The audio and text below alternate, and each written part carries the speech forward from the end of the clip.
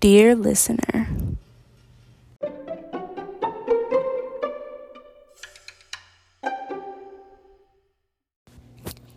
hey everyone, I hope y'all are well, healthy, and blessed today.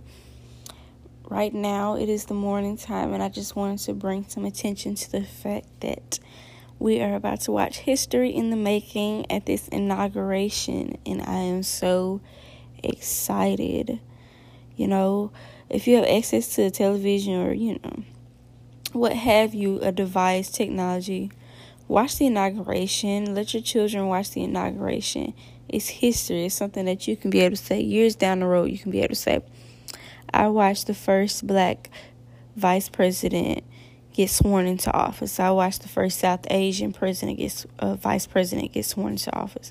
I watched the first female vice president get sworn into office. That doesn't even sound real right now. It's shocking. I still can't believe it. And I'm so happy. It's history, or herstory, if you will. And I am proud. And I will be watching all the events. And I encourage you all to. Before we got into today's episode, I just wanted to put out a little disclaimer / trigger warning. This episode does contain elements regarding to mental health. So today we're going to be discussing mental health, and more specifically mental health within a black household or within the black community at large. And before we just go any deeper into the topic, I'm going to read you the definition of mental health for those of you who don't know, or who feel like you know but you don't exactly know the book definition. The definition of mental health: a person's condition with regard to their psychological and emotional well-being. So that's what mental health is. And mental health is a very serious thing. Anybody can suffer from mental health. Sometimes your friends suffer from it and you don't even know. People can hide things. And I say mental health is a serious thing because it can really affect your well-being. Like, I've read some things, and being depressed, it can affect you like the way that your entire lifestyle can be affected. You can have a messy home if you're depressed. You may not take care of yourself as well because you just don't have the energy to do so. And also with depression, you're insufficient in, I can't remember if it's dopamine. Hold on, I think it's dopamine that you're insufficient in. Yeah, dopamine system dysfunctions linked to certain symptoms of depression. So that just goes to show that it's not just a name. Mental health is not just a name or something that someone just declares. It's real, and it actually affects your body. It affects the way that you live, and it's something that should be taken seriously.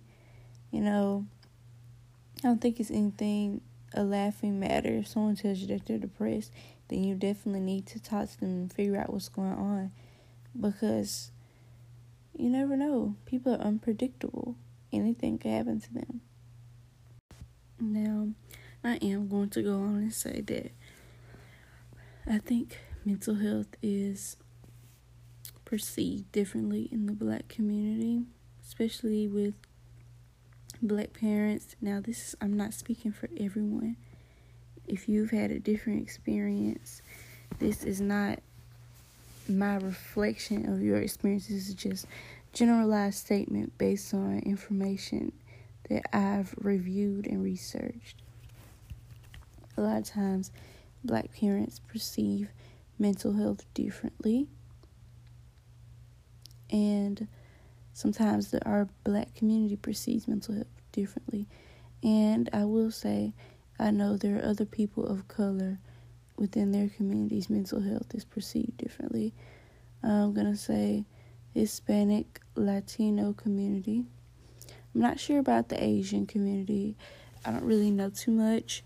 I know some Hispanic people, and I've done research on the Hispanic community, but I'm not sure about the Asian community. But back to Black people and mental health. A lot of times, whenever someone Black has mental health issues, and I'm trying to tread lightly, figure out how to say this the right way. Sometimes it's perceived as a joke, because too often our people, we went through so much stuff, and just eventually over time, I guess we know how to make dark jokes out of our struggles. And there's nothing wrong with it. I do it a lot. I do it all the time, but I don't do it on serious topics like mental health, because I know there's no game. There's nothing to play with. There's nothing to play with at all. But I think because we have such a long history of doing it, we just became accustomed to doing that with mental health as well, because we feel like we always have to be strong. And that's not saying that someone with mental health is weak. Not at all. But we feel as though people with mental illnesses are weak. So we feel like we have to be strong because of everything that we already go through. It's like, okay, we don't need this. We got to be strong. This ain't nothing. So as a Black community, we really need to strive to do better when it comes to mental health, because I know we have a long ways to go. The country as a whole, we have a long ways to go. And Black parents, this needs to be the generation to where we change the stigma of parenting when it comes to mental health. If your child tells you that they feel like they're struggling with mental health, don't dismiss it or make a joke out of it and tell them that they just have to get over it. Because yes, although you want your child to be strong, there are other ways that you can teach them to be strong other than dismissing their mental health status.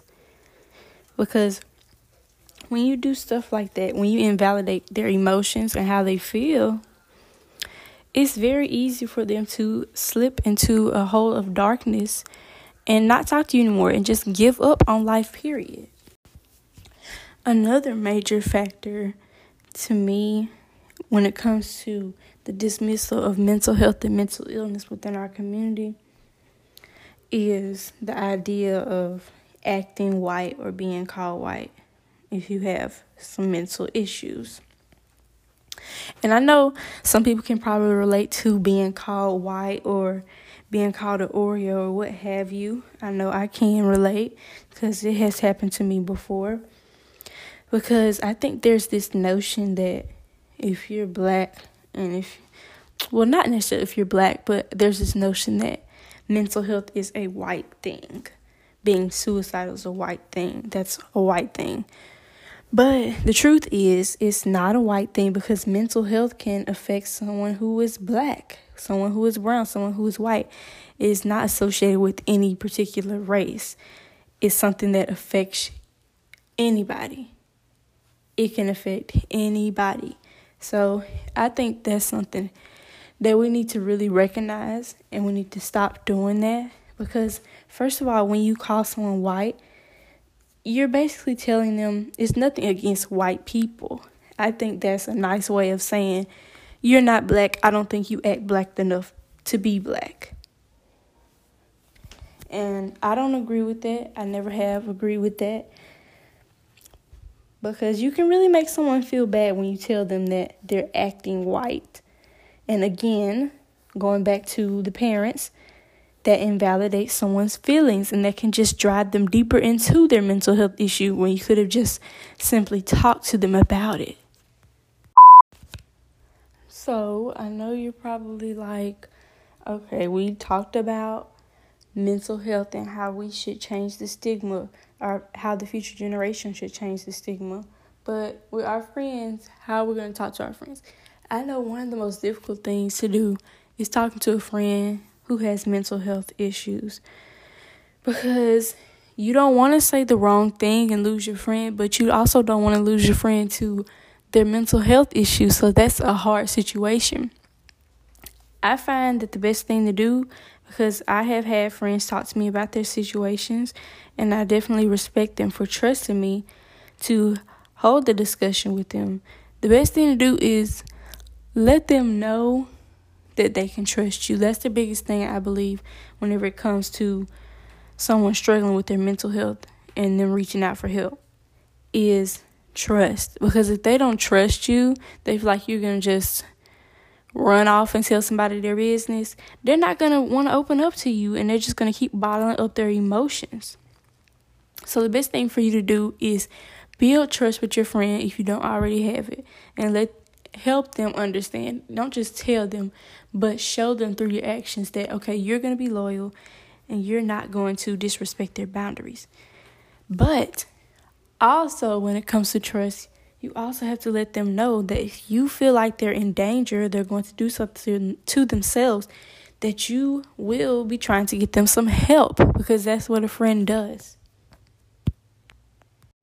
Above all, support your friend or your family member or whoever it is that you know is dealing with mental health, especially if they're in a household or their surrounding community is invalidating what they go through, because I'm sure that's probably not a good experience for you to be struggling and barely making it, and someone is denying your emotions, denying what you feel. And during that time, all someone wants to hear is support. They just want to know that they have someone there for them. So check on your friends, be sure they're okay, and be there for them.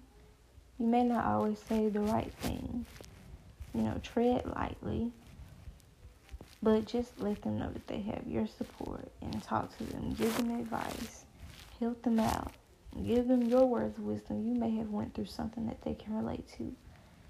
And, they also have apps for people who struggle with mental health. You can talk to, peer counselors. I know one is called, Silver Cloud. You can talk to people on there, and it's confidential. Recommend stuff like that to them. Just, be there for them as a friend. I hope you enjoyed today's episode, and I hope that you learned something new. If you notice, today's episode is a little bit shorter because I will be having a new episode on Friday, and we'll be talking about Black film, and we'll specifically do a little review on the Netflix film. It's on Netflix, but it's not a Netflix original. It's called Let It Fall, Los Angeles, and it's a documentary about the events in Los Angeles before the Rodney King riots. And we're going to get into that and have a little discussion. So be on the lookout for the next episode on Friday. I hope that you had the chance to watch History today with the inauguration. It was amazing. I cried some tears of joy because it was just beautiful seeing history like that, being able to say that, okay, I saw this happen. It was amazing. So tune in Friday, you guys. All right, peace.